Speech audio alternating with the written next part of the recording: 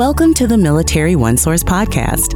Military OneSource is an official program of the Defense Department with tools, information, and resources to help families navigate all aspects of military life. For more information, visit militaryonesource.mil.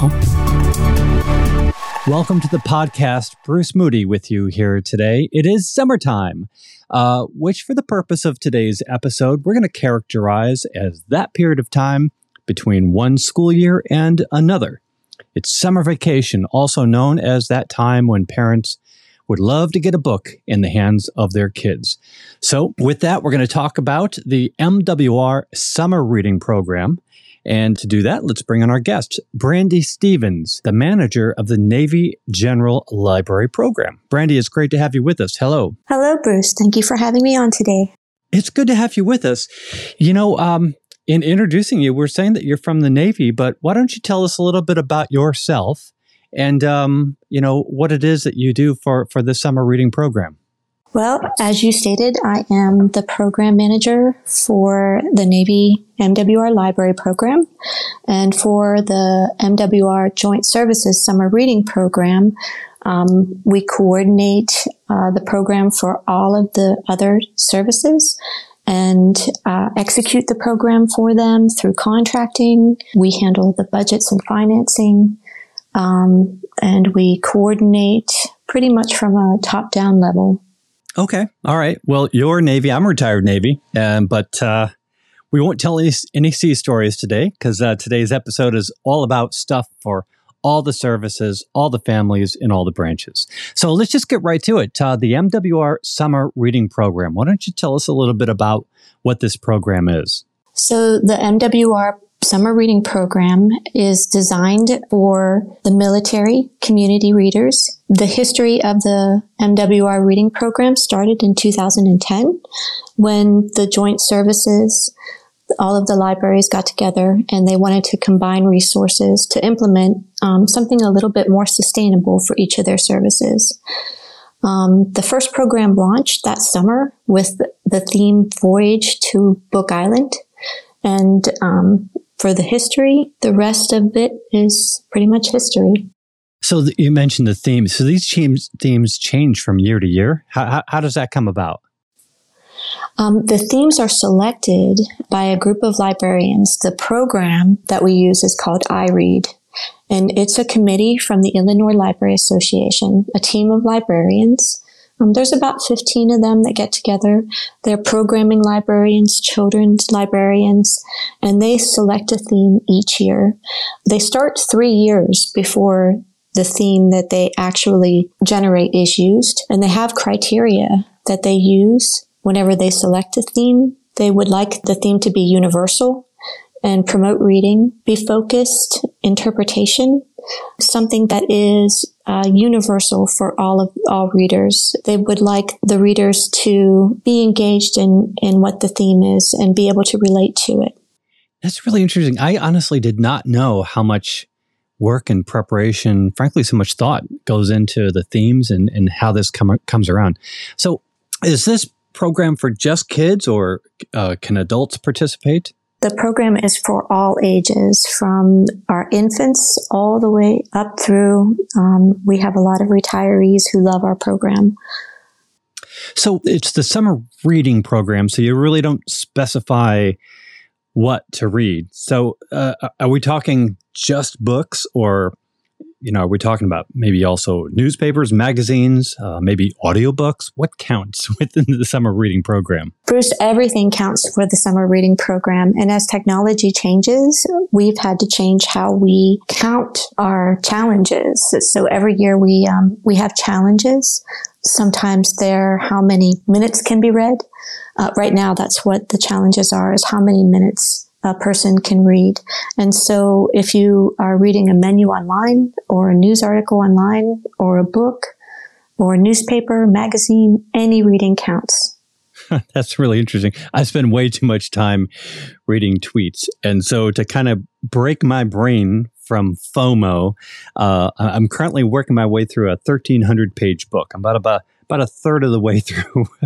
So I'm glad to understand the way in which you can track your reading, because it's very likely that my sum total otherwise would just be 1. So for this program, how many folks do you have enrolled this summer? Right now, we have over 60,000 readers enrolled. And I looked at some data because I was getting ready for our podcast today. And our current number of minutes read is over 47 million. That just blows me away. That's really awesome. Okay, so 47 million minutes of reading has already happened. Can people still join the program, or is it too late to join?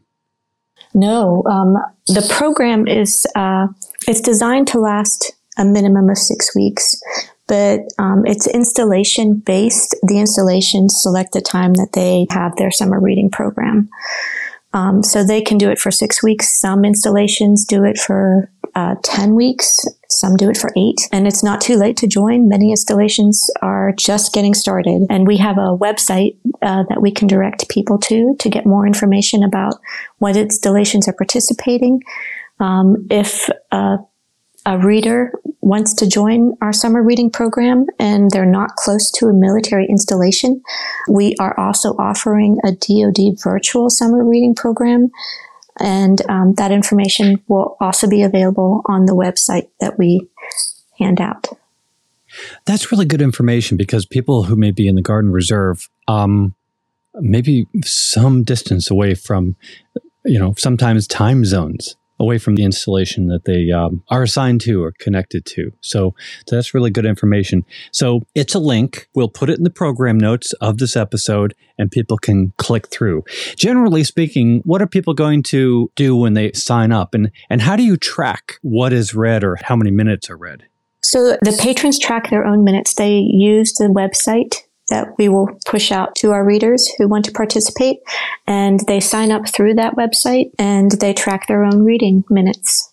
This is great. So, reading is great in itself. I wonder if there are any incentives for tracking your reading in the summer reading program. Are there incentives? Are there prizes? What happens after you've logged in your time? Well, as a librarian, I always like to say that reading is its own reward, but the incentives that we offer are a lot of fun, and they're related to the subject of reading and specifically to the theme that we offer each year.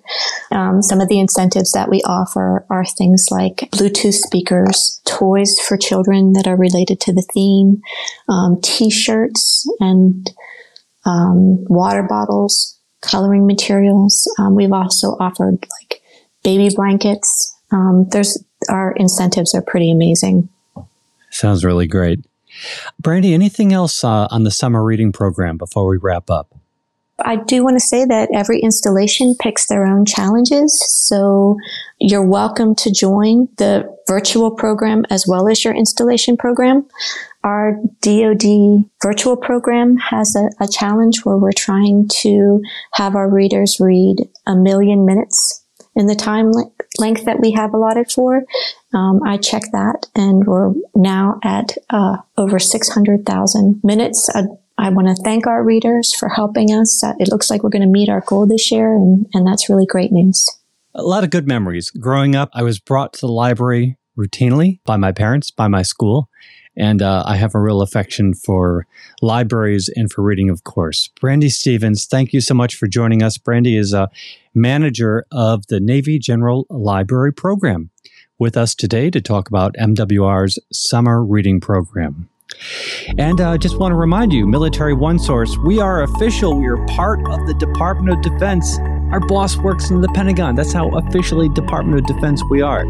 We are many, many things. We are many websites. We are a call center. We're now a podcast. So definitely subscribe to this podcast. We cover all kinds of topics that help military families navigate military life. I'm Bruce Moody. Thanks for listening. Take care. Bye-bye.